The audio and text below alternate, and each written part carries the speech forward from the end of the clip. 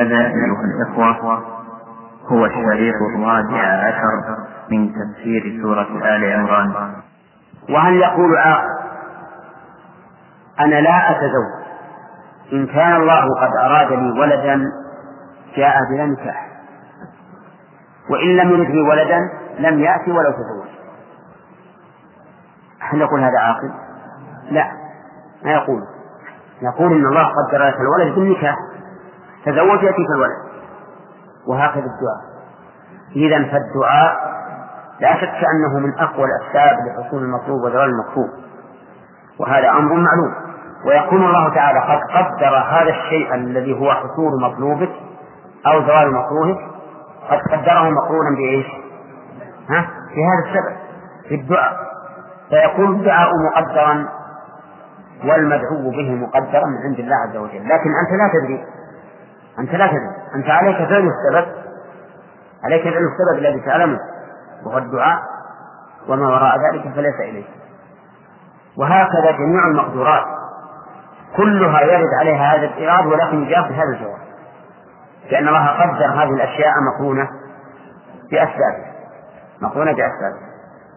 ثم إننا نقول إن الدعاء نفسه عبادة، نفس الدعاء عبادة.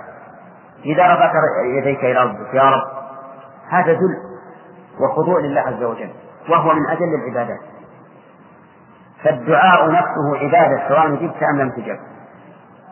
فلماذا لا تكثر من الدعاء؟ كذا عند وتقول نعم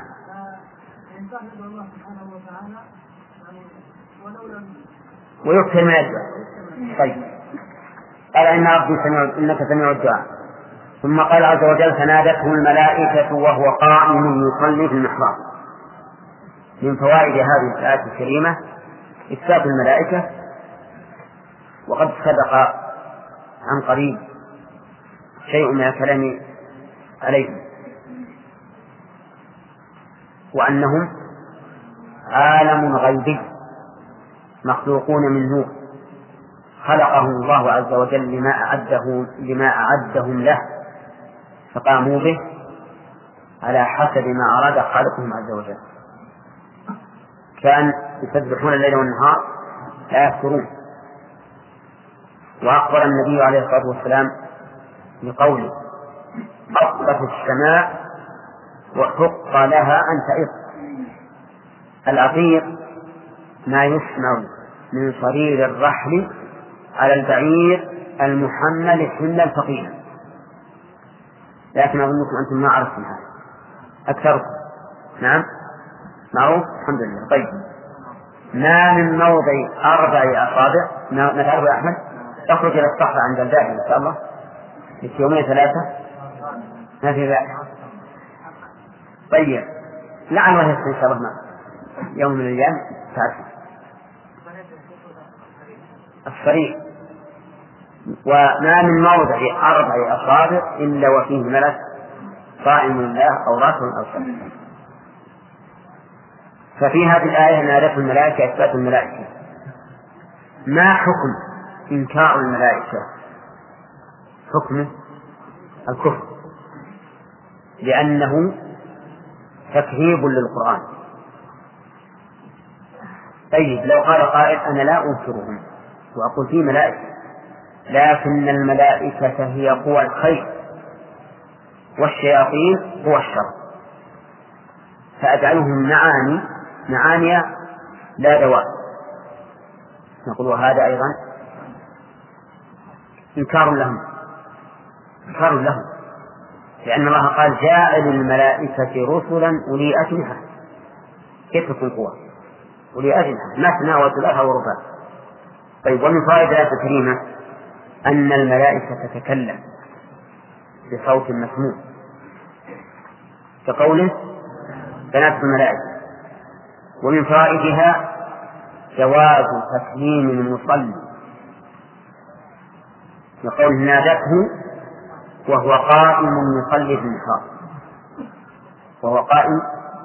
يصلي في المحراب. وقد كان الصحابة رضي الله عنهم يكلم بعضهم بعضا في الصلاة، لكن المكلم وهو يصلي نعم لا يخاطب الآخر، لكن يفهم ما يقول ويجيبه بالإشارة، يجيبه بالإشارة. لكن هل هذا على إطلاقه بالنسبة لجواز الصلاة على الكلام مع المصلي؟ أو الجواب هذا الأفضل تركه إلا لحاجة، الأفضل تركه إلا لحاجة، وذلك لأنك إذا كلمته وهو يصلي فإنك تشوش عليه، وربما ينسى ويخاطب كما يقع هذا كثيرا. من فوائد الآية الكريمة تبشير الإنسان، مشروعية تبشير الإنسان بما يترك، لقوله تعالى إن الله يبشرك بيحيى، وهذا أمر مشروع في نوعه وجنسه، في نوعه وجنسه.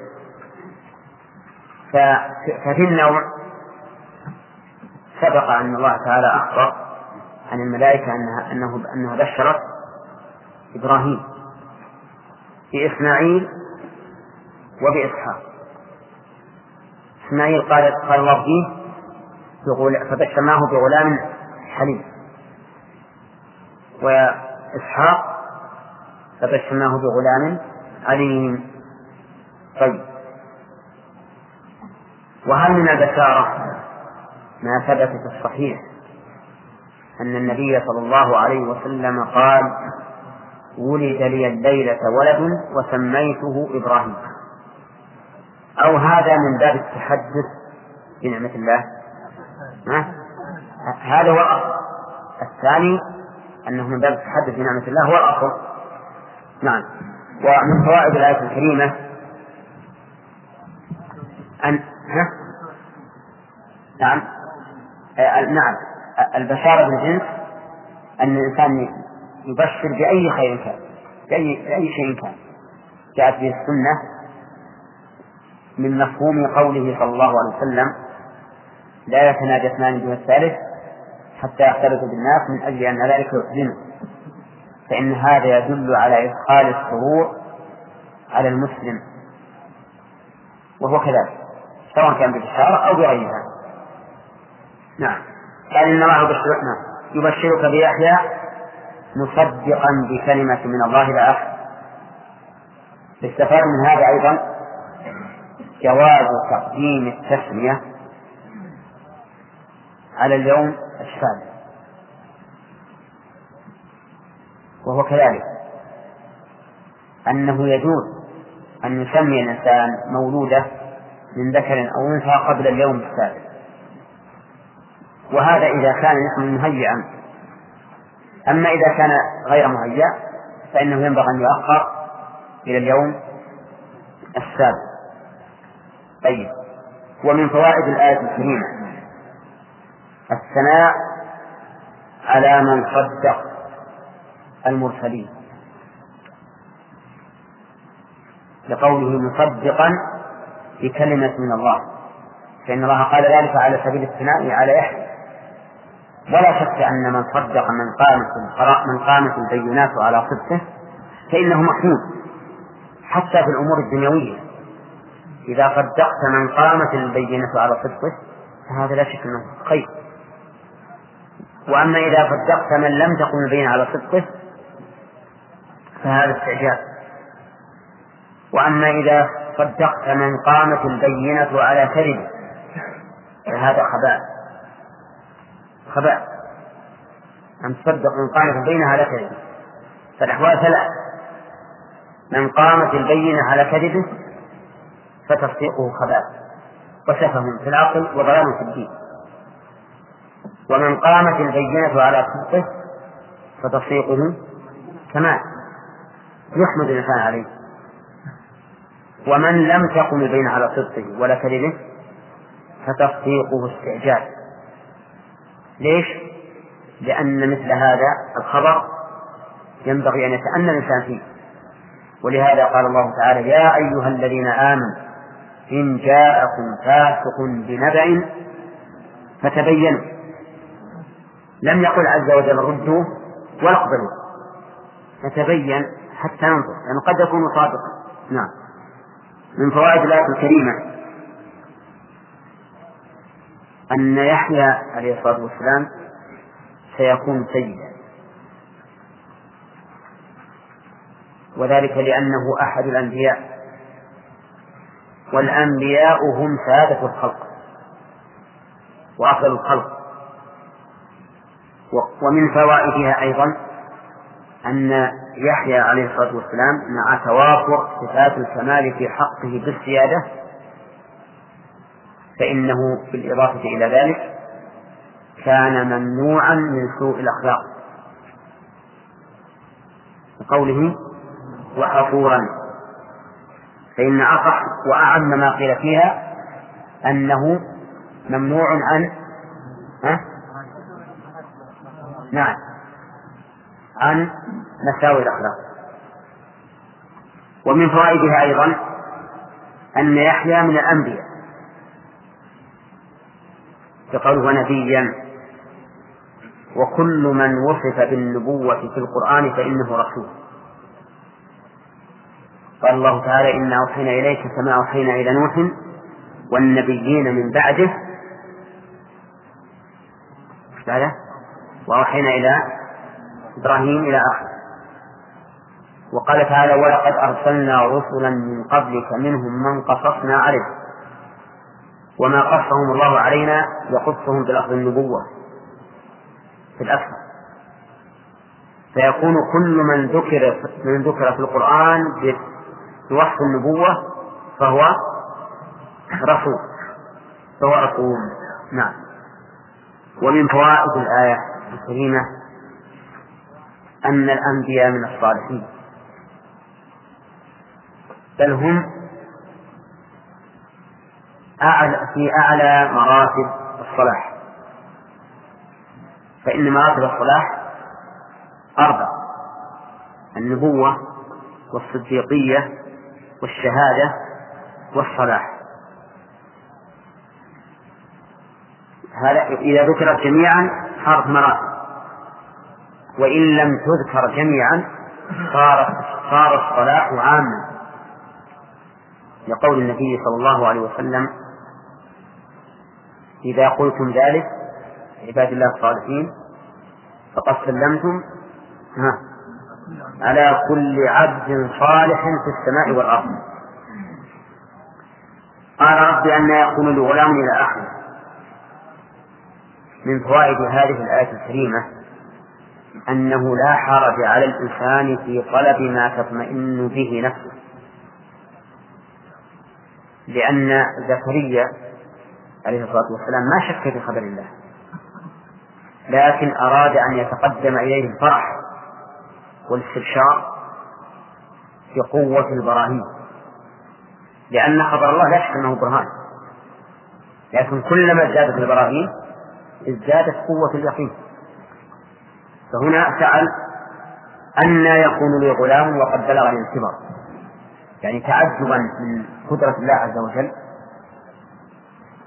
فأن يكون له غلام وقد بلغه الكبر، لأن الغالب أن الإنسان إذا بلغ الكبر يقل إنجابه وربما عدم بالكلية. والعقر إلى النساء أقرب منه إلى الرجال، ولهذا تكون المرأة عاقرا قبل أن يكون الرجل عاقرا. ومن فوائد الآية الكريمة نقول أن الإنسان يملك ولده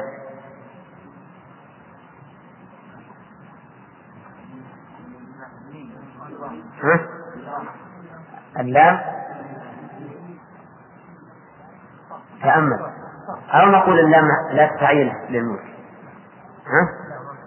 ما تتعين، اللام لا تتعين للملك، قد تكون للاختصار، لأن الإنسان لا يملك ولد، كما يملك عبده، لو أراد أن يبيع ولده ما صح. وأما قول النبي صلى الله عليه وسلم أنت ومالك لأبيك، فالمراد بذلك المنافع، أو أن المراد بذلك المبالغة، لأن هذا الرجل لما جاء يشكو إلى الرسول صلى الله عليه وسلم أن أباه استاح ماله، يعني أخذه، قال له أنت ومالك لأبيك، فيكون هذا إما من باب المبالغة، أو أن منافعك لأبيك كما أن مالك لأبيك. ومن فوائد الآية الكريمة جواز وصف الإنسان بما يكره إذا كان المراد مجرد البيان،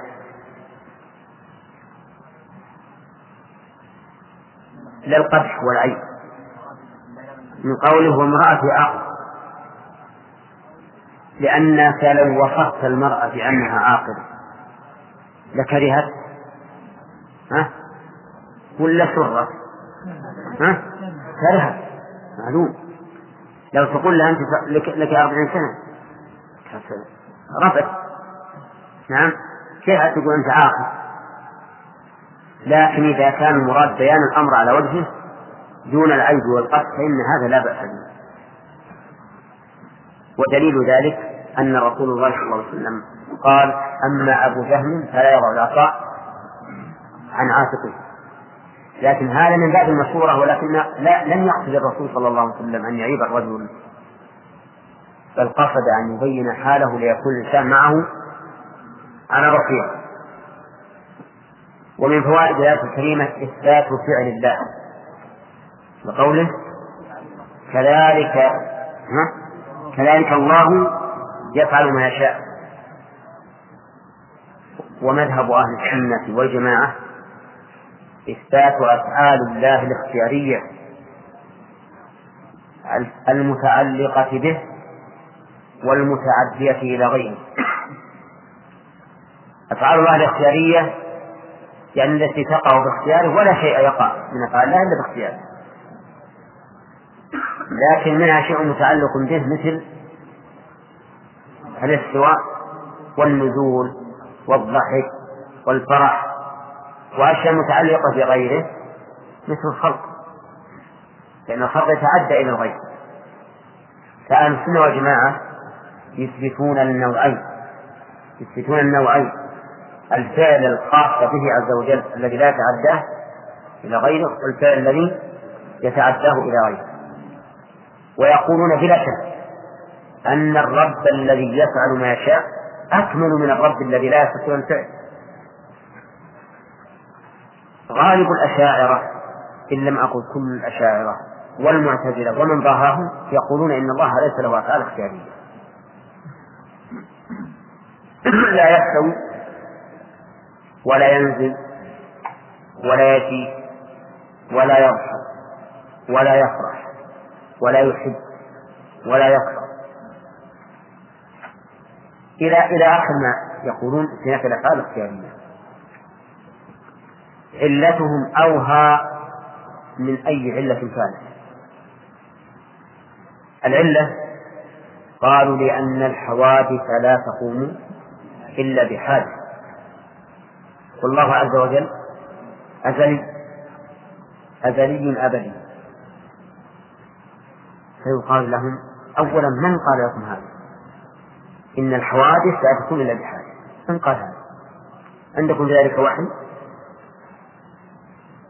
أو مجرد قياس عقلي فاسد ذكرتموه؟ الحقيقة أن هذا قياس عقلي فاسد، فإن الحوادث لا يلزم أن لا تقوم إلا بحادث،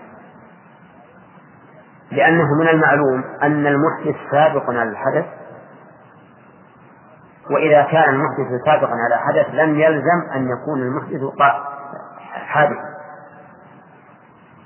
أنت الآن تأكل الغد اليوم، والغد اليوم بالنسبة لك حادث متى؟ وقت حدوثه، وأنت موجود من قبل، فالرب عز وجل يفعل الأفعال هذه في وقت فعلها وهو لم يزل لم يزل موجودا. لكن على زعمكم أنتم وعلى مذهبكم الباطل يلزم أن يكون الله سبحانه وتعالى لا يفعل أي فعل معطل على الأفعال، وهذا عيب ولا كمال؟ عيب، لأن من يفعل أكمل ممن لا يفعل باتفاق الناس. وليس يعتري الله عز وجل من إثبات الفعل في حقه أي نقص من وجوه بأي وجه من الوجوه. والآيات كثيرة في إثبات فعل الله. كذلك الله يفعل ما يشاء فعال لما يريد ويفعل الله ما يشاء. والنصوص في هذا كثيرة ولله الحمد، وأهل السنة والجماعة يؤمنون به. ومن فوائد الآية الكريمة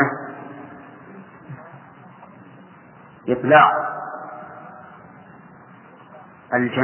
الجمع على الواحد،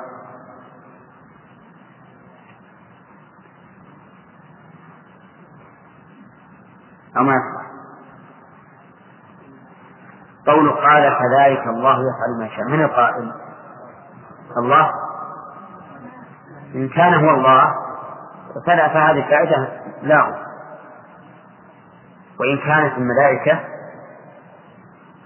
فهذه الآية تدل على أن القائل واحد، وأن قوله قالت الملائكة فنادته الملائكة يعني واحدا منهم، وقد سبق في التفسير الخلاف في ذلك.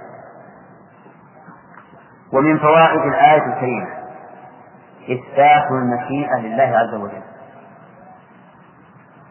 لقول يا محمد شمل وين ما يشاء، صح. ولكن كل شيء قيده الله بالمشيئة فهو يا أحمد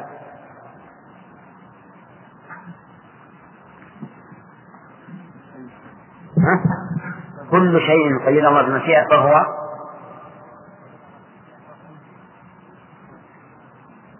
سبحان الله خالد مقرون بالحكمة. ما دليلك على هذا؟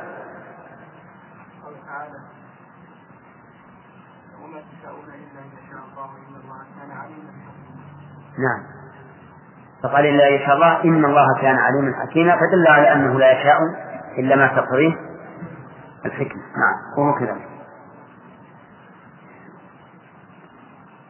إذا قال قائل يشكل على هذا أن الله قد شاء الخير والشر، فما الحكمة من الشر؟ تأملوها إلى الدرس القادم إن شاء الله تعالى، لأن كان غانم يشير بيده. لا انتهت الآن. نعم.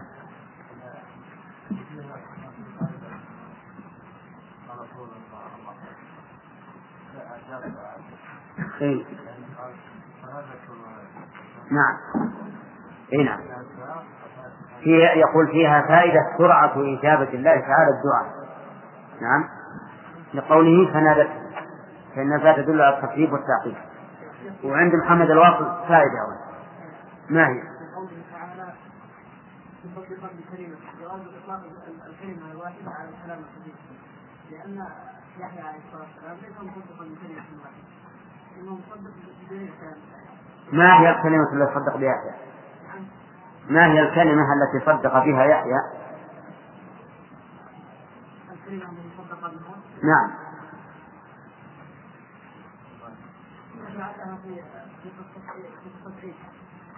ما هي قصة فيه؟ ما هي الكلمة التي قصة فيه؟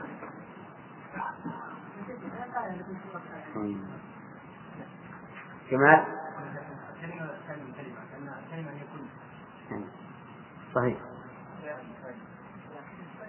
عرفت؟ يقول إن الكلمة هي قوله تعالى في تكن، لكن إطلاق الكلمة على الكلام هو الأصل في اللغة العربية، هو الأصل في اللغة العربية أن الكلمة يراد بها الكلام. أرسلنا جماعة حتى إذا جاء أحدهم الموت قال رب ارجعوني لعلي أعمل صالحا فيما تركت رب ارجعوني لعلي أعمل صالحا فيما تركت كلا إنها كلمة. كم قال من كلمة هو؟ 4 كلمات 4 ثم الحيوان هو قائله. وقال النبي صلى الله عليه وسلم أصدق كلمة قال الشاعر كلمة يبيت الذي ألا كل شيء ما خلا الله باطل. ألا كل شيء ما خلا باطل كلمة ولا كلمات؟ كلمات. فقول ابن مالك رحمه الله وكلمة بها كلام قد يؤم يعني باصطلاح النحويين لا بمقتضى اللغة العربية. اللغة العربية لا تطلق الكلمة إلا على الكلام المفيد، لكن النحويون رحمهم الله أطلقوا الكلمة على القول المفرد. القول المفرد. نعم. شاكر.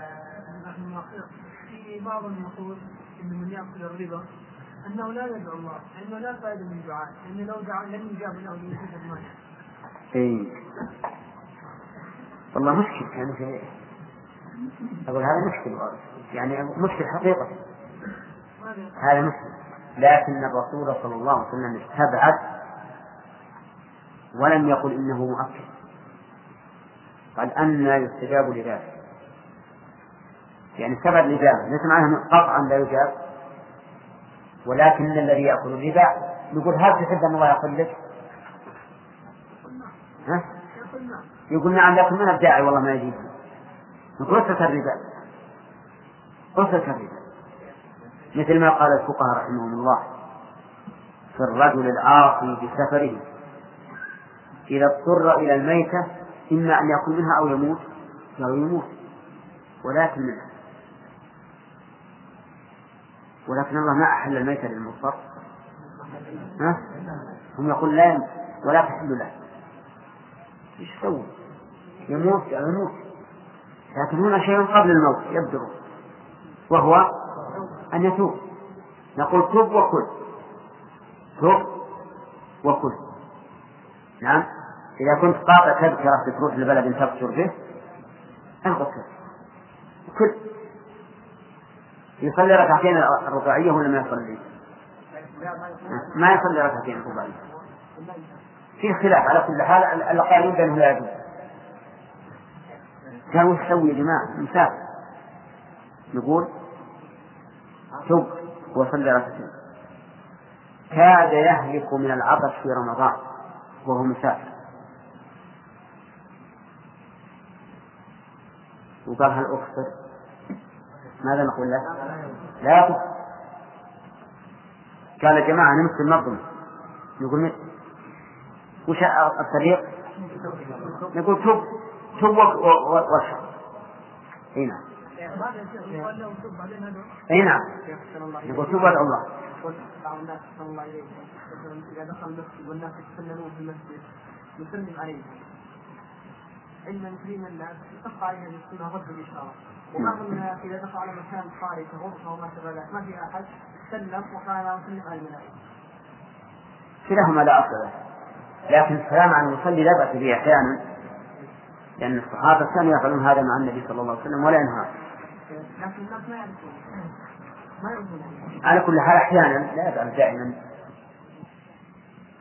وإذ قالت الملائكة يا مريم إن الله اصطفاك وطهرك واصطفاك على نساء العالمين يا مريم اقنتي لربك واسجدي واركعي مع الراكعين ذلك من أنباء الغيب يوحيه إليك وما كنت لديهم إذ يلقون أقلامهم أيهم يكفر مريم وما كنت لديهم إذ يختصمون. أعوذ بالله من الشيطان الرجيم. أظن بقي علينا فوائد منه. نعم.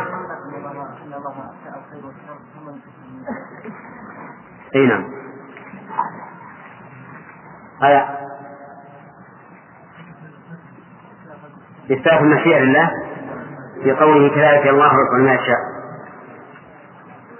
وبينا أن المشيئة المطلقة مقيدة بالحكمة لقوله تعالى وما تشاءون إلا أن يشاء الله إن الله كان عليما حكيما. ليست مجرد مشيئة ولكنها مشيئة مقرونة بالحكمة. وذكرنا أنه يستفاد من العموم ما يشاء الشمول للخير والشر،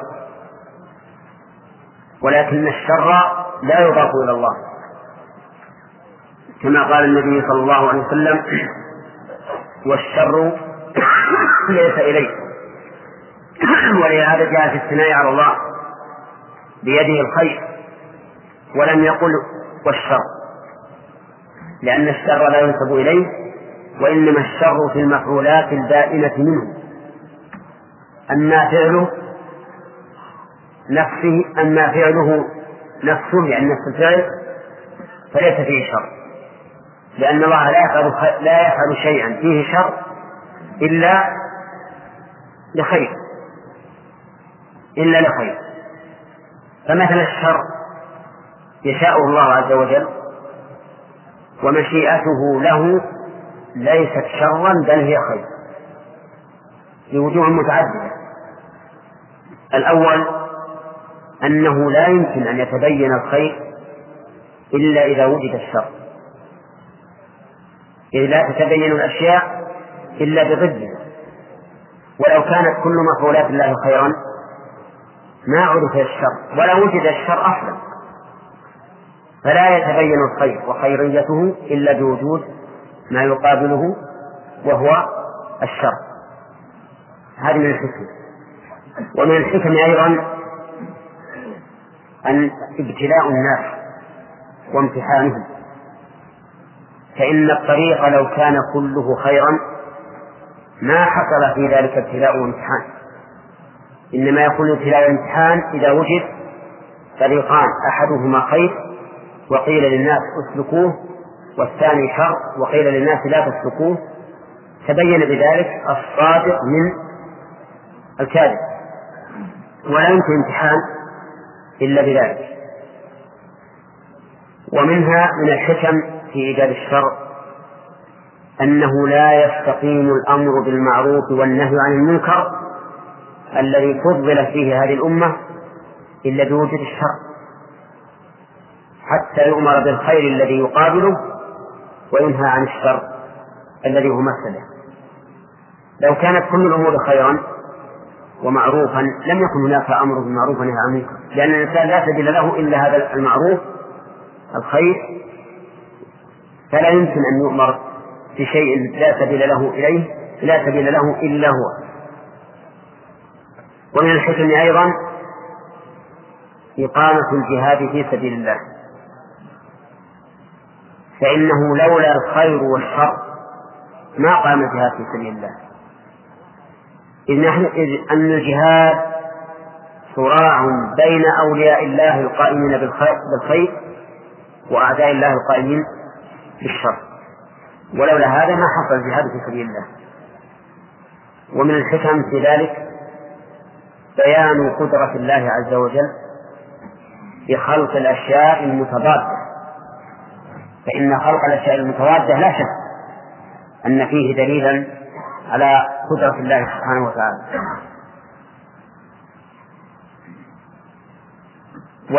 ولولا هذه المتضادات خلقها وإيجادها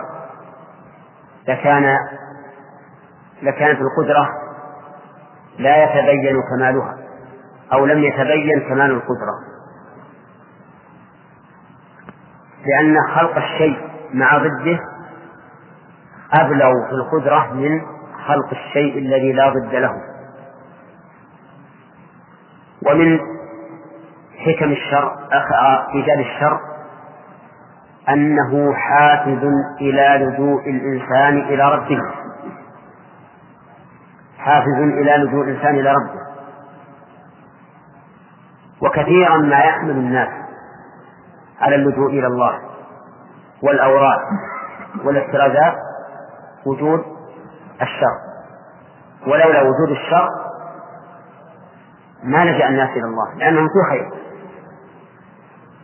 ومنها أي من حكم إيجاد الشر أن الإنسان يعرف به قدر نعمة الله عليه،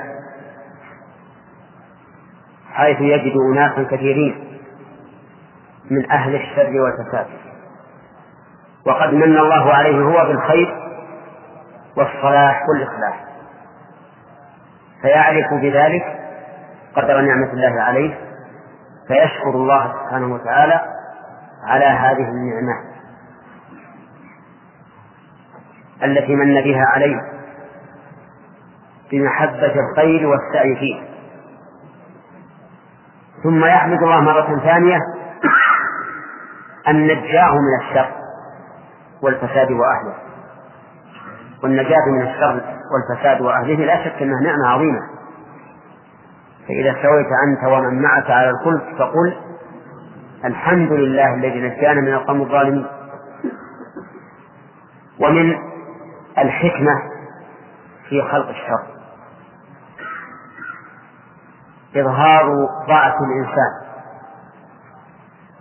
وعجزه أمام قوى الشر، فإن الإنسان تؤرقه عن منامه وتقض مضجعه بعوضة من أوهن المخلوقات تمنعه من النوم، وإذا كان شابا ثقيل النوم منعته من لذة النوم، يمكن ينام لكن يتحقرق، تقرص مرة مع اليد مرة مع الرجل مرة مع الوجه فتحرمه من لذيذ النوم، وهي ما هي شيء ضعيف بعوضة، فيعرف الإنسان بذلك قدر نفسه وأنه ضعيف أمام قوى الشر حتى لا يتكبر ويتعاظم. ولهذا ذكر أن ملكا من الملوك الجبابرة كان يتحدث مع قومه ويسخر ويقول ما الحكمة من خلق الذباب؟ الذباب يحمل الجراثيم ويحمل الأمراض وما أشبه ذلك، فما الحكمة فيه؟ فقال أحد الحاضرين الحكمة منه أن يذل أو أن يرغم أنوف الجبابرة مثله. نعم، لأن هذا الذباب المهين يقع على أنف هذا الرجل الجبار الذي لا يدخل البشر إليه إلا باستئذان، وله حاجب من وراء حاجب، وهذا الذباب المهين يأتي ويقع على أنفه وربما يصيبه بعذرة أيضا. نعم، إذا جاءه وهو نائم وكان ثقيل النوم يمكن الذباب يشيف عليه. على كل حال هذا أيضا من حكمة الله سبحانه وتعالى في خلق الشر. وهناك حكم ربما تظهر للمتأمل أو ربما يظهر للمتأمل منها شيء كثير، وبهذا نعرف كمال حكمة الله سبحانه وتعالى وربوبيته. ومن عرف الله ازداد في عبادته، كما قيل من كان بالله أعرف كان منه أخوة وله أطوع. نعم، قال كذلك رب ما شاء. ثم قال عز وجل قال رب اجعل لي آية، قال آيتك ألا تكلم الناس 3 أيام إلا رمزا. آيتك ألا، نعم، من فوائد هذه الآية جواز البحث عما يزيد به الإيمان، وإن كان الإيمان موجودا، بل قد نقول وجوب البحث عما يزيد به الإيمان، لأن الإنسان مطلوب منه أن يقوي إيمانه بكل وسيلة. ومن فوائدها من فوائد الآية الكريمة تمام قدرة الله سبحانه وتعالى بخوارق العادات، فإن كون زكريا عليه الصلاة والسلام لا يكلم الناس إلا رمزا، لكن في باب التفتيح ينطلق لسانه، هذا من آيات الله. ولهذا قال آياتك أن لا تكلم الناس 3 أيام إلا رمزا. ومن فوائد الآية الكريمة أن الآية قد تكون على عكس ما طلبت له، فهي قد طلبت لتحقق الوجود فيما بشر به، والآية كانت على العكس، كانت إعدام موجود وهو الكلام، كان قادرا على الكلام فمنع من الكلام. كان في الأول كبير السن وامرأته عاقر فوجد له الولد، فالآية وما كانت آية الله بينهما تضاد، هذا وجود وهذا عدم. ومن فوائد الآية الكريمة أن الإشارة تقوم مقام العبارة. من أين تؤخذ يا الأخ اللي وراء؟ أنت أنت وش اسمك؟ يلا عبد الرحمن. كيف منين تؤخذ؟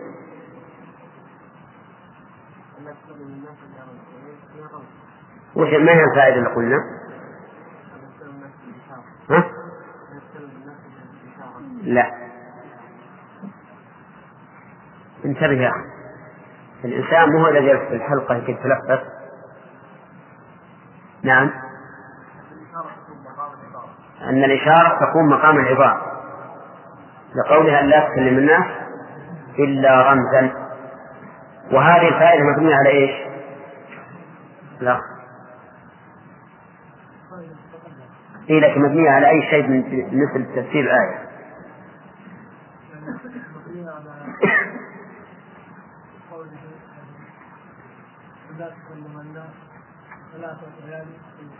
لا، 3 أيام إلا رمز. نعم يا أحمد. نعم، مبنية على أن الاستثناء متصل فتكون الإشارة من الكلام. وفائدة أخرى أن الإشارة تقوم مقام العبارة عند العجز عن التعبير.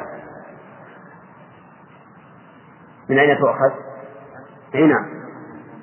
من أين تؤخذ قبل وبعدين نشوف وجه المأخذ؟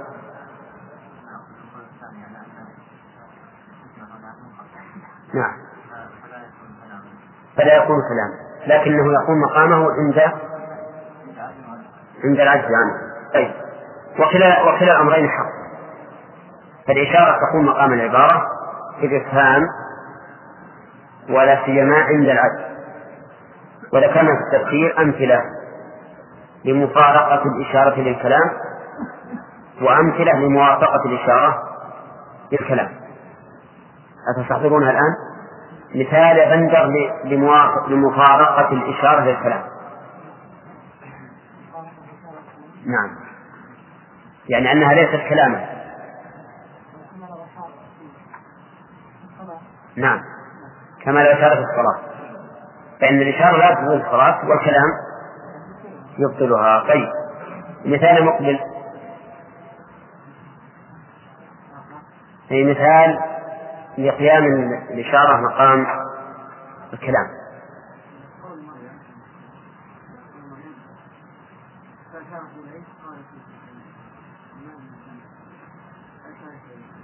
لما عرضوا بقدسها أشارت إليه. وغير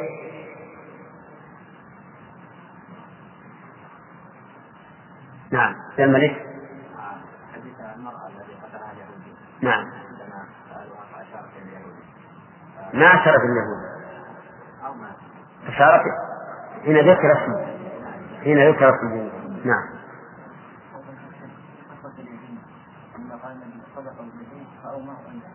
نعم، بعضهم قالوا وحين أشار الرسول عليه. نعم. طيب، إذن نقول الآية على الوجهين تدل على أن الإشارة تقوم مقام العبارة مطلقا أو عند الحاجة إليه.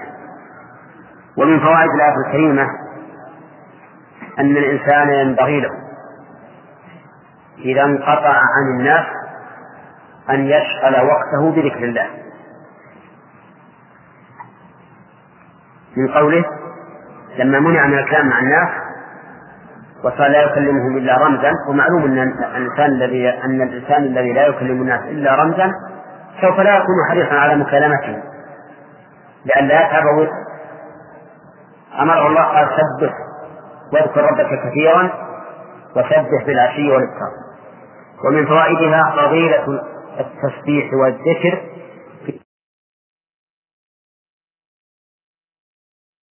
واذكر ربك كثيرا وسبح بالعشي والإبكار. ومن فوائدها فضيلة التسبيح والذكر في هذين الوقتين، العشي آخر النهار والإبكار أول النهار.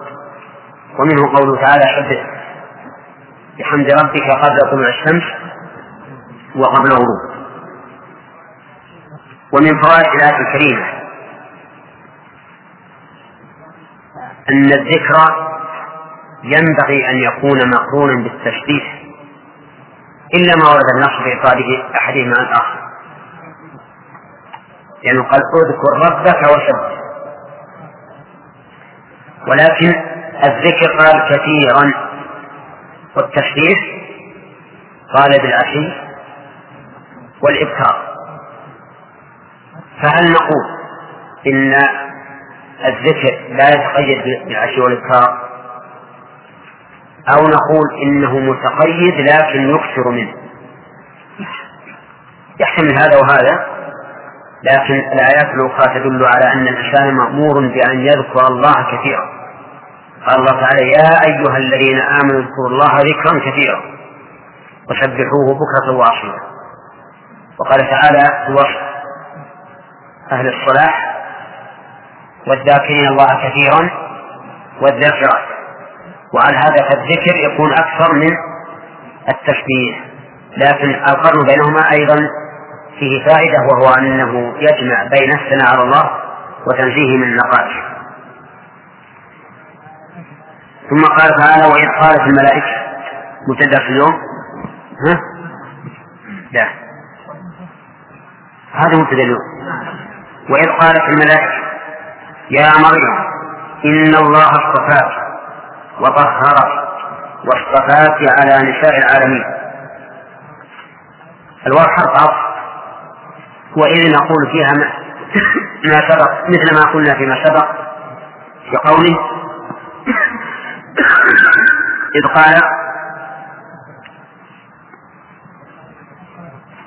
قالت الملائكة يا مريم،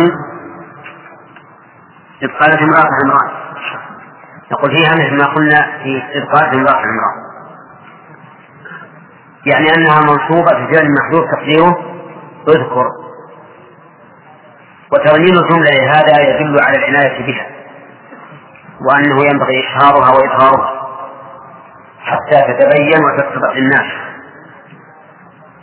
وإنما ذكر الله قصة زكريا ومريم هنا وعيسى فيما بعد في أول هذه السورة لأنها نزلت في وفد نجران الذين قدموا على النبي صلى الله عليه وسلم وهم من النصارى، فأراد الله أن يبين للنبي صلى الله عليه وسلم قصة المسيح ومن حوله كاملة حتى يتبين له الأمر تماما، فإذا احتاج إلى محاجة النصارى وإذا عندهم علم قريب منه من محاجة مما عندهم.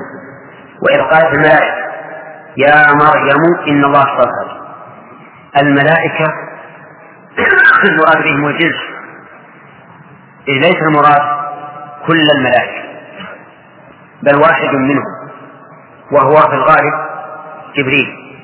يا مريم إن الله اصطفاك وطهرك، ونداؤها باسمها العلم نوع من التكريم، إذ لم يقل يا هذه اسم الإشارة، بل أتى باسمها العلم تكريما لها. إن الله اصطفاك أي اختار، وذلك لأن اصطفى أصلها اصطفى بالتاء، لكن لعلة تصريفية قلبت التاء ضاء، وهي مأخوذة من الصفوة، يعني أن جعلك من صفوة الخلق، واصطفاؤه إياها سبحانه وتعالى من عدة وجوه. الوجه الأول أنه تقبلها بقبول حسن، حين قالت أمها إني نذرت لك ما في بطني محررا، مع أن المعروف عندهم أنه لا يحكم المساجد إلا الرجال، لكن هي قبلت. ومنها من اصطفائه لها أنه أنبتها نباتا حسنا، وقد سبق الكلام على معنى الكلمتين وأنهما تتضمنان التربيتين الروحية والجسدية. ومن اصطفائه لها أيضا أن الله تعالى اختار أن تكون عند نبي من الأنبياء حتى تتربى ببيت نبوة. وقول طهرك من أي شيء، هل هو من الأرجاس الحسية أو من الأرجاس المعنوية؟ الظاهر الثاني، وأنها بالنسبة للأرجاس الحسية كالبول والغائط والحيض كغيرها من النساء، لكنه طهرها من الأرجاس المعنوية، فبرأها الله تعالى مما رماها به اليهود، وكذلك طهرها من شتات الأخلاق، حتى كانت دائما في عبادة الله سبحانه وتعالى كما سيتبين إن شاء الله. ثم قال واصطفاك على نساء العالمين، الواو حرف عطف، واصطفاك على نساء العالمين أي ميزك من بينهن. فالاصطفاء الأول اصطفاء عام، وهذا اصطفاء خاص بالنساء، اصطفاها الله تعالى من بين سائر النساء حيث جعلها من النساء الكمل. وقد أخبر النبي عليه الصلاة والسلام أن مريم عليه الصلاة والسلام خير نساء البشر، هي وخديجة بنت خويلد وعائشة امرأة فرعون، وفضل عائشة على النساء كفضل الثريد على سائر الطعام، فهي من النساء الكمل رضي الله عنها. ولهذا قال اصطفاك على نساء العالمين. وهل المراد نساء العالمين في زمنها؟ لأن النساء التي في زمن النبي عليه الصلاة والسلام لا شك أنهن في أمة هي خير الأمم، أو المراد العموم فيه قولا للعلماء، منهم من قال إنه خاص بنساء زمانه، كما ذكر الله عن بني إسرائيل أنه فضلهم على العالمين، ومع ذلك فهذه الأمة أفضل منه. يا بني إسرائيل اذكروا نعمتي التي أنعمت عليكم وأني فضلتكم على العالمين. ومن المعلوم أنه ليس أفضل من هذه الأمة، لقوله تعالى كنتم خير أمة أخرجت للناس. ثم قال نعم يا أخي صلى الله عليه وسلم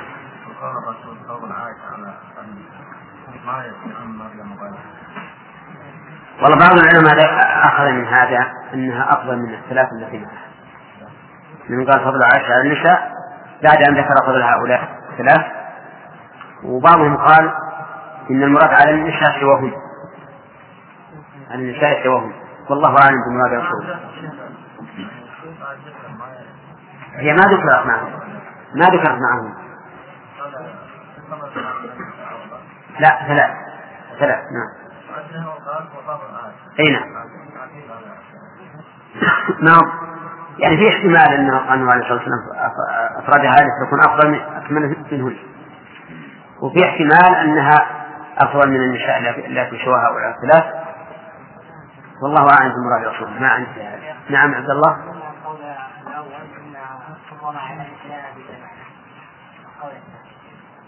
إن على الإنسان مطلق، حتى نساء هذه الأمة هي أفضل منهم، وإن تركتهن في الفضيلة لكن هي أفضل منهم. نعم فيهن. مريم عليه السلام سمعت في القرآن سؤال أظن فوائد إنه وصلنا فوائد.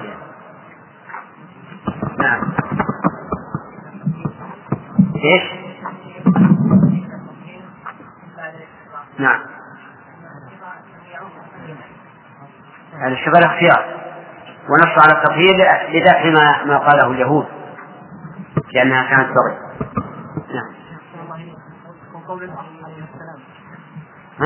وقول الأخ لما سأل عليه السلام. من عن؟ أي مريم. عليه السلام ما فيها معنى.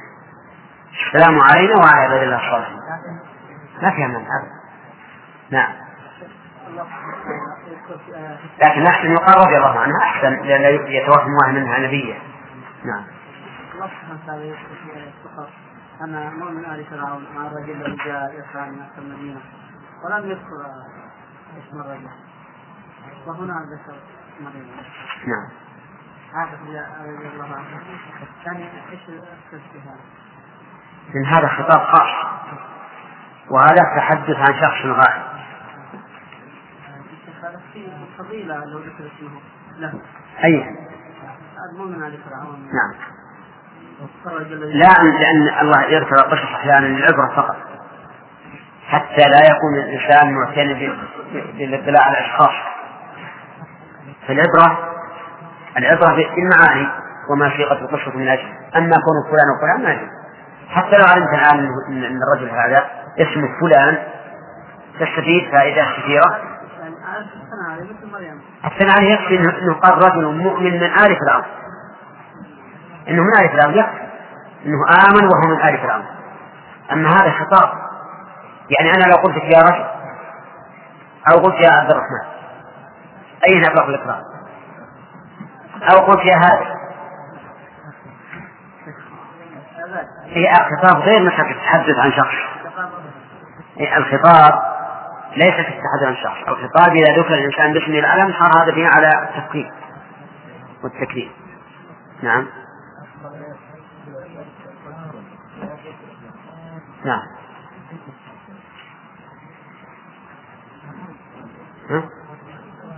يقول في بعض الأحيان يقول اذكر اسم ربك، وأحيانا يقول اذكر ربك، فما كيف يعني نقول؟ الجواب أن المعنى واحد، وأن المراد اذكر اسم ربك يعني اذكر ربك باسمه، اذكر ربك باسمه. وأما من قال أن اسم زائد فهذا قول ضعيف. وأن اذكر اسم ربك يعني اذكر ربك، هذا قول لا صحة له. ولكن معنى اذكر ربك باسمه، لأن هذا هو الذي به الذكر. نعم محبوب.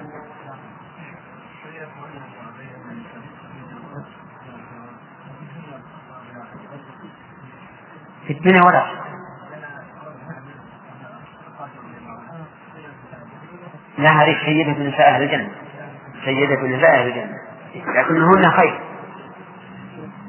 نعم.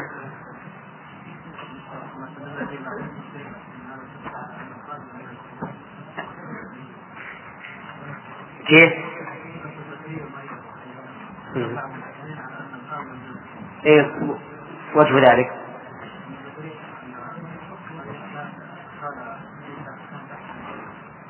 زكريا وبعدين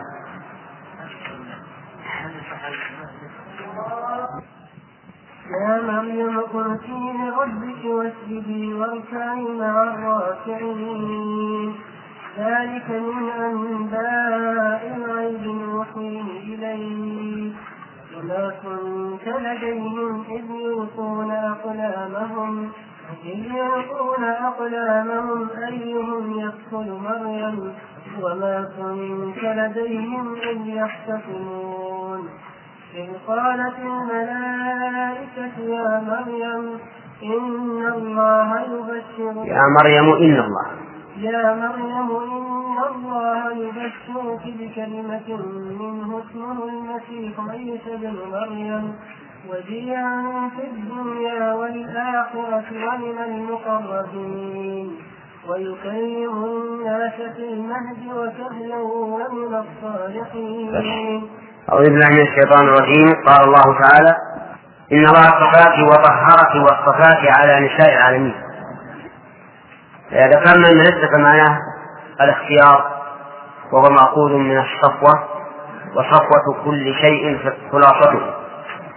وطهرك ظاهرا وباطنا من العيوب الظاهرة ومن العيوب الباطنة ومن الأخلاق السافلة، فهي مطهرة ظاهرا وباطنا. ونص الله تعالى على ذلك دفعا لقول اليهود قاتلهم الله ولعنهم إنها كانت بغية وإن عيسى عليه الصلاة والسلام كان ولد زنا. وقول الصفات على نساء العالمين قلنا أن المراد بذلك نساء عالم زمانها، على أنها هي وخديجة بنت خويلد وآسيا امرأة فرعون، هؤلاء الثلاث كمن من النساء، وفضل عائشة على النساء كفضل السريد على سائر الطاعة. وقول على نساء العالمين هم كل من سوى الله في الأصل، كما قال تعالى الحمد لله رب العالمين. فالرب والمرغوب لا يوجد من سواهما، وعليه فالعالم كل من سوى الله، هذا في الأصل. وسمي عالما لأنه علم على خالقه عز وجل. فإن ما في هذه المخلوقات من الآيات الدالة على كمال الله سبحانه وتعالى وعلى كل ما تتضمنه هذه المخلوقات علم واضح على ما تتضمنه هذه المخلوقات من الصفات الكاملة. يا مريم اقنتي لربك واسجدي واركعي مع الراكعين. هذا من خطاب الملائكة أيضا، تقول لها يا مريم اقنتي لربك. والقنوت هو دوام الطاعة، واللام في قوله لربك للاختصاص، أي قنوتا خالصا لله، أي طاعة خالصة له، لأن من شرط الطاعة أن تكون خالصة لله سبحانه وتعالى. وقول لربك الربوبية هنا ربوبية خاصة، وقد مر علينا أن الربوبية تنقسم إلى ربوبية عامة وربوبية خاصة. فالعامة هي الشاملة لكل أحد، والخاصة تختص بمن خصها الله به، لكنها تفيد تربية أكثر اعتناء واختصاصا من الربوبية العامة. وقوله واسجدي الواو حرف عطف، واسجدي عن السجود المعروف. وقد ثبت عن النبي عليه الصلاة والسلام أن هذه الأمة أمرت أن تسجد على 7 أرض. وعطف السجود على القنوت من باب عطف العام على الخاص أو الخاص على العام، الخاص على العام.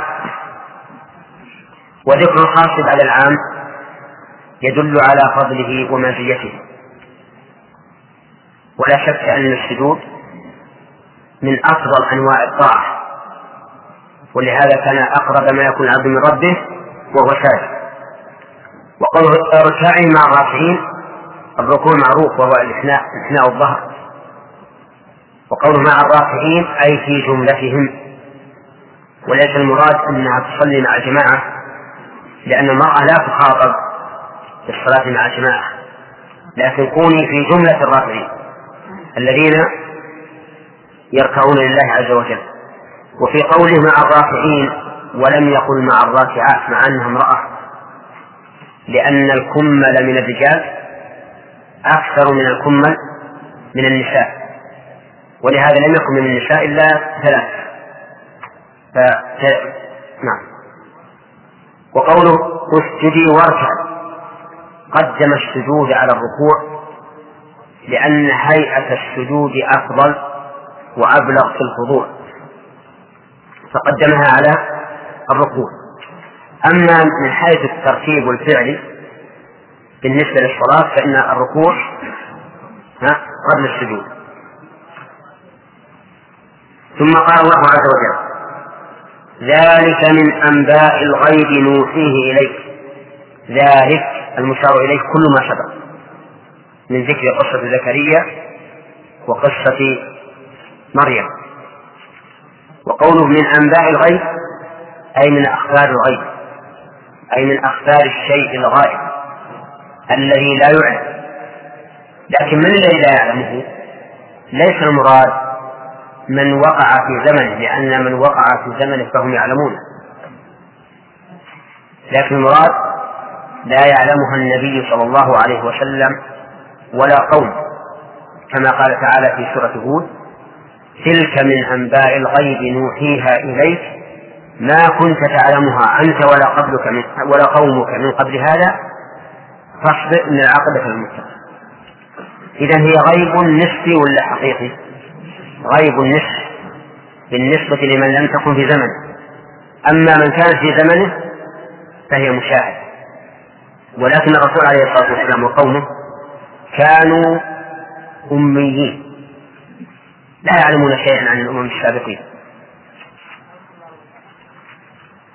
فأوحى الله إلى نبيه صلى الله عليه وسلم ما أوحى من أخبار السابقين التي ما كان يعلمها لا هو ولا قومه، وهو دليل على أنه رسول الله حقا وأن الوحي يأتيه من الله. وقول ذلك من أنباء الغيب نوحيه إليك. الوحي في اللغة الإعلام بسرعة وخفاء، فإذا علمك إنسان بسرعة على وجه خفي يسمى في اللغة وحيا. ولكنه في الشرع اختار الله سبحانه وتعالى لنبي من أنبيائه بما يشاء من شرعه. هذا الوحي اختار الله سبحانه وتعالى لنبي من أنبيائه بما يشاء من شرعه، ثم إن كلفه بتبليغه كان رسولا وإلا كان نبيا. الأخ عرفنا ما هو الوحي شرعا؟ أنت أي نعم.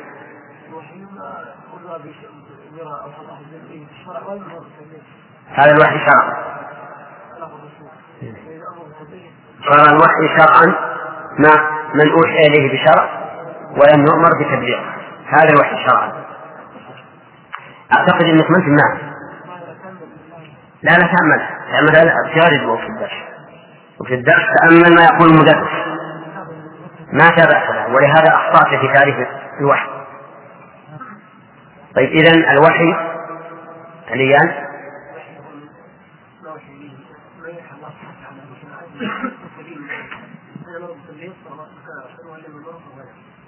ايش الوحي؟ لا خالد لا لا نعم. هذا الوحي اختار الله سبحانه وتعالى لنبي من أنبيائه بما يشاء من شرع، ثم إن أمر بتبليغه كان رسولا وإلا فهو نبي. طيب اسم الأخ هذا مفرج أمطيري ولا الدوش. طيب ذلك من الغيب نوحيه إليك أي نخبرك به على الوصف الذي ذكرنا، وهو إخبار الله تعالى لنبي من أنبيائه بما شاء من شر، هذا الوحي. وقوله وما كنت لديهم أي ما كنت عندهم، يعني عند زكريا وقومه إذ يلقون أقلامهم أيهم يقتل مريم، إذ أنهينا، وهي متعلقة بقوله كنت، يعني ما كنت في ذلك الوقت عندهم إذ يلقون أقلامهم أيهم يقتل مريم. أقلامهم اختلف العلماء في تفسيره، فقيل إنها على ظاهرها أنهم ألقوا أقلامهم التي يكتبون بها، وقيل إن المراد بها سهامهم التي تكون في النصل يرمون بها، وسميت قلما لأنها تشبه الاستطالة ودقة الرقص. السهم عندهم بمنزلة الرصاص عندنا في الوقت الحاضر. على كل حال أيهما ظاهر القرآن؟ ظاهر القرآن أن المراد الأقلام الحقيقة التي يكتب بها، ولا نعدل عن ظاهر القرآن إلا بدليل. هذه هي القاعدة الشرعية في تفسير القرآن، بل وفي تفسير الحديث النبوي، بل وفي كلام الغيب، حتى كلام الناس يجب أن نعمل بظاهره إلا بدليل. ولكن إذ يلقون أقلامهم أيهم يكفر مريم، كيف ألقوا هذه الأقلام؟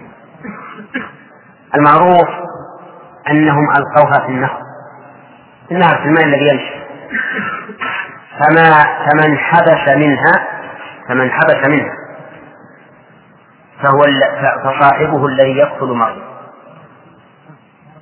وما جرى فهو الذي لا يقتل. ولكن القرآن ليس فيه بيان ذلك، يعني ليس فيه أنهم وضعوا هذه الأقلام في النهر، إنما ألقوا أقلامهم على وجه الله أعلم بكيفيته، لكنهم ألقوها من باب الاقتراع، يعني قرعة أيهم يكفر مريم. فخرج في القرعة لمن؟ لزكريا، كما قال تعالى في أول قصة وكفلها زكريا. وما كنت لديهم إذ يختصمون، يعني وما كنت عندهم أيضا في حال اختصامهم أيهم يكفر مريم. هذا الاختصام هل هو قبل إلقاء الأقلام أو بعده؟ نعم قبله، الظاهر أنه قبله، لكن أخصر في الذكر لمناسبة الآيات، رؤوس الآيات إذ يختصمون.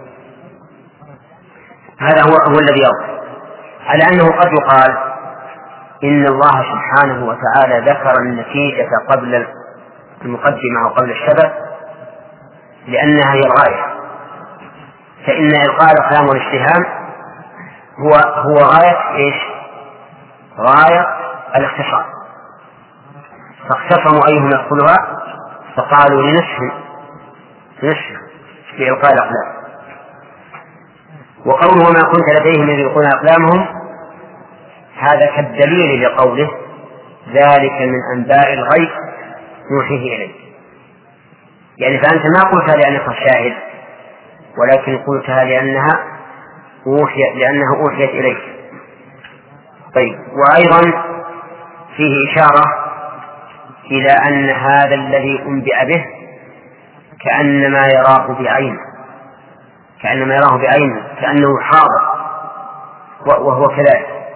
بل كما قلنا فيما سبق إن إخبار الله عز وجل أشد ثبوتا وحقيقة مما يرى في العين. ثم قال تعالى إذ قالت الملائكة يا مريم، يعني اذكر إذ قالت الملائكة يا مريم. وهل المراد جنس الملائكة أو الملائكة كلهم؟ الظاهر الأول أن المراد الجنس، لأن القائل واحد والمشهور أنه جبريل قال لها إن الله يبشرك بكلمة منه اسمه المسيح عيسى بن مريم إلى آخر. قوله يبشرك، إن الله يبشرك، سبق أن معنى البشارة في الأصل الإخبار بما يسر، وأنها قد تطلق على الإخبار بما يسوء، بجانب أن كل مما يسر وما يسوء يغير البشر ويؤثر فيها. إذ قالت الملائكة يا مريم إن الله يبشرك بكلمة منه، يبشرك بكلمة منه. قوله بكلمة تحتمل وجهين. الوجه الأول أن الكلمة هي المبشر به، كما تقول بشرته بولد، بشرته بولد، فتكون الكلمة هي المبشر به. والوجه الثاني أن المراد بالكلمة هنا الصيغة التي حصلت بها البشارة، أي يبشرك بشارة عن طريق النطق بها، عن طريق النطق، كما تقول بشرته بالقول لا بالكتابة. فأنت مثلا تبشر الإنسان إما بواسطة النطق، وإما بواسطة الكتابة، وإما بواسطة الإشارة. فقول يبشرك بكلمة أي أن الوسيلة التي حصل بها البشارة هي الكلمة، يعني أن الله قال عنه تعالى كلمة فيها البشرى بالمسيح عيسى بن مريم. فالوجهان محتملان. الوجه الأول ما هو؟ أن المراد بالكلمة عيسى، يعني مبشر به، كما تقول بشرته بإيش؟ بولد.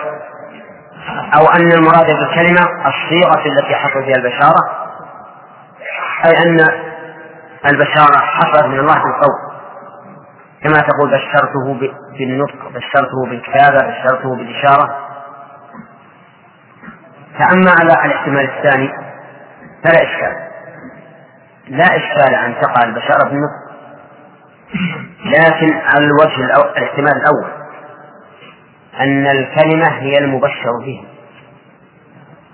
فكيف يكون المبشر به كلمة مع أنه إنسان؟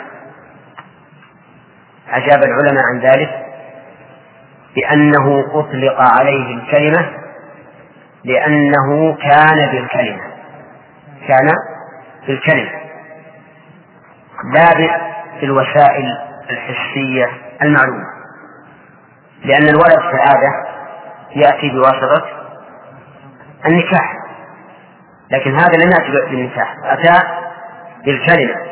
إن مثل عيسى عند الله كمثل آدم خلقه من تراب ثم قال له كن فيكون. فلهذا صح أن يطلق عليه الكلمة. وفي هذه الآية إشكال، وهو إشكال آخر، إذا قلنا إن قوله بكلمة كان المبشر به، وهو قوله منه بكلمة منه،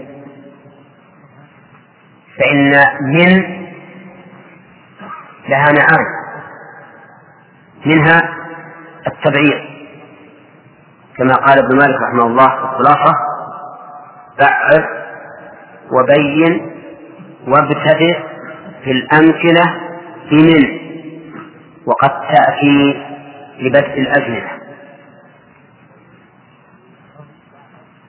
في البيت بعث وبين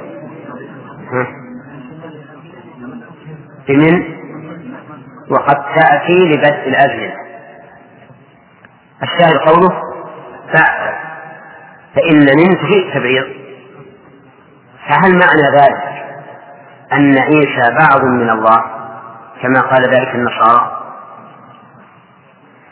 الجواب لا، الجواب ليس بعض من الله، لأن الله واحد أحد لم يلد ولم يولد ولم يكن له كفوا أحد. ولا يتبع أحد هذه الآية ويدعي التبعيضية أو يدعي البعضية إلا من في قلبه زيغ، فأما الذين في قلوبهم زيغ فيتبعون ما شابه منه. والنصراني كما اتبع المتشابه في هذه الآية اتبع المتشابه في قوله إنا نحن نزلنا الذكر وإنا له لحافظون. قال هذا كلام الله، يقول إن وإن تفيد الجمع، فاتبع المتشابه انتشارا لرأيه الفاسد. ولا يخفى على كل لب أن المراد بقوله إنا نحن نزلنا الذكر وما أشبهه التعظيم لا التعبد.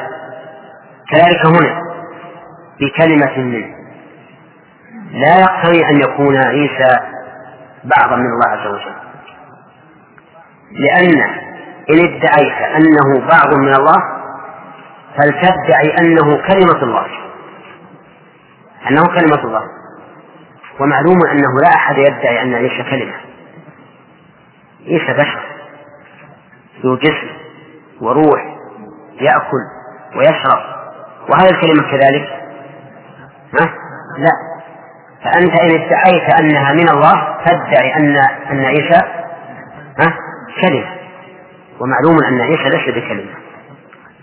إذن فيتعين أن تكون من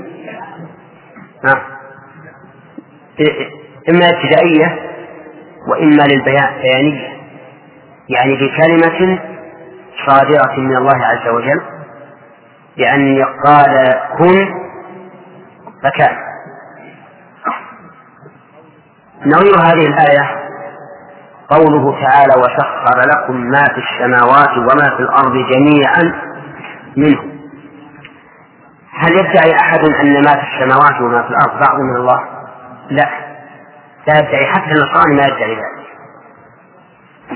ولكن هنا من إما للابتداء يعني ابتداء التشريع من الله، أو للبيان بيان من المسخر أو من أين جاء هذا التشريع. قال بكلمة منه اسمه المسيح عيسى بن مريم. اسمه المسيح عيسى بن مريم، اسم مبتدأ والمسيح خبر وعيسى خبر ثاني وابن مريم خبر ثالث. وإنما قلنا ذلك لأنك لو أفردت كل واحد عن الآخر لاستقام الكلام. لو قلت اسمه ابن مريم صح، اسمه عيسى، اسمه المسيح صح، وعلى هذا فكل واحد منها خبر. وقيل بل الثلاثة خبر واحد، كقولك البرتقال حلو حامض. هنا لا يصح أن تقول حلو خبر حامض خبر، لأنك لو أفردت أحدهما على الآخر فسد المعنى. لو قلت البرتقال حلو ما صح، لو قلت البرتقال حامض ما صح، ما أدى المعنى الذي يؤديه قوله حلو حامض، لأن حلو حامض يعني جامع بينهما، يعني مزج كذا. فلهذا نقول في قول القائل البرتقال حلو حامض جميع الخبر، لكن في الآية التي معنا اسمه المسيح عيسى بن مريم لا يستقيم هذا المعنى فيها. وبناء على ذلك نقول إن كل واحد منها خبر، مثل قوله تعالى وهو الغفور الودود ذو العرش المجيد فعال لما يريد، 5 أخبار. واضح يا جماعة؟ طيب هذه الأخبار الثلاثة جمعت أنواع العلم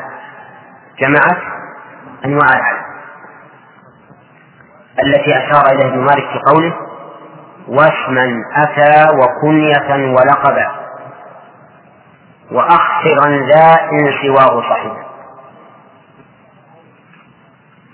معلوم؟ أين الاسم؟ اللقب، الكنية، ابن مالك. وإذا كان هذه الكلمات الثلاث قد جمعت أنواع العلم الثلاثة، الاسم واللقب والكنية، يبقى عندنا إشكال في قول ابن مالك: وأخصرا ذا، يعني اللقب إن سواه صحيح، فإنه في الآية الكريمة قدم اللقب، فيبقى إشكال. فهل نأخذ بقول ابن مالك ونقول القرآن شاذ؟ حاشا. نعم، نقول ابن مالك وألفية الشاذ وليس القرآن. إذن كيف نجمع بين هذا الكلام من هذا العالم في النحو وبين الآية؟ من المعروف أن علماء النحو رحمهم الله لا تضيق عليه أبدا. نعم، ولهذا يقولون في ضرب الأمثال حجة نحو، أو يقولون حجج النحاة كبيوت اليرابيع. واضح؟ حجج النحاة كبيوت اليرابيع. ايش معنى هذا؟ اليرابيع جمع يربوع، وعندنا باللغة العامية جرابيع. طيب، اليربوع من ذكائه يتخذ جحرا في الأرض له باب، وإذا بلغ منتهاه خرق الأرض متعلمة إلى فوق، فإذا بقي قشرة رقيقة وقف، من أجل إذا دخل عليه أحد من باب الجحر خرج من هذه النطاقة كما يقولون، نطق. أقول نحن رحمهم الله لا تضيق عليه. قالوا الجواب عن الآية هو أن اللقب إذا اشتهر به الإنسان حتى صار كالعلم أو كالاسم جاز أن يقدم. ولهذا نجد في كلام العلماء الإمام أحمد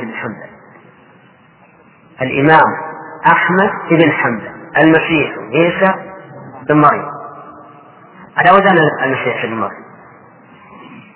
الإمام محمد بن إدريس الشافعي، سيقدم الإمام مع أنه لقب. لماذا؟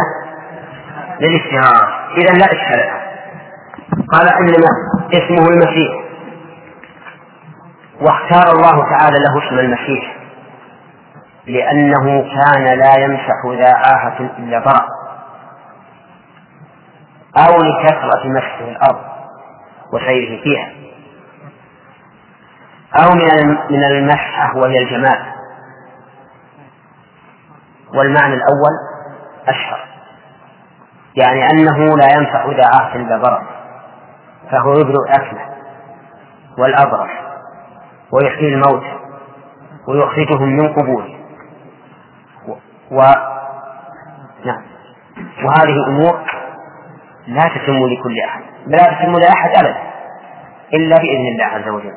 نعم. عيسى ابن مريم ولم ينسبه إلى ذكر لأنه لا أب له، وأظن ذلك واضح أنه لم ينسبه إلى أب لأنه لا أب له. لكن لماذا نسبه إلى أمه؟ إشارة إلى أن لا يقول قائل إنه ينسب إلى كافر زكريا، يعني لأن لا يقول قائل ما دام هذا الطفل ليس له أب فلينسب إلى كافر حتى يعرف به، فبدأت الملائكة وبينت أن هذا الرجل ينسب إلى أمه عيسى ابن مريم. وجيها في الدنيا والآخرة، قوله وجيها هذه منصوبة على الحال، من أين؟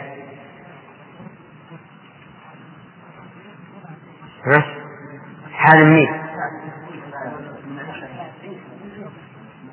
أو المسيح حال كونه وجيها في الدنيا. والوجيه هو ذو الجاه، وهو الشرف والمكانة والسيادة، وقد كان كذلك عليه الصلاة والسلام. أما وجاهته في الدنيا فلأنه كان أحد الرسل الكرام، بل هو من أولي العزم، وأعظم الناس جاها في الدنيا والآخرة هم أولي العزم، كما قال الله تبارك وتعالى عن موسى: وكان عند الله وجيها. وأما وجاهته في الآخرة فكما قلنا أيضا لأنه من أولي العزم من الرسل الذين هم في أعلى درجات الجنة، ولهم في الآخرة مقامات لا تكون لغيرهم. وقول ومن المقربين،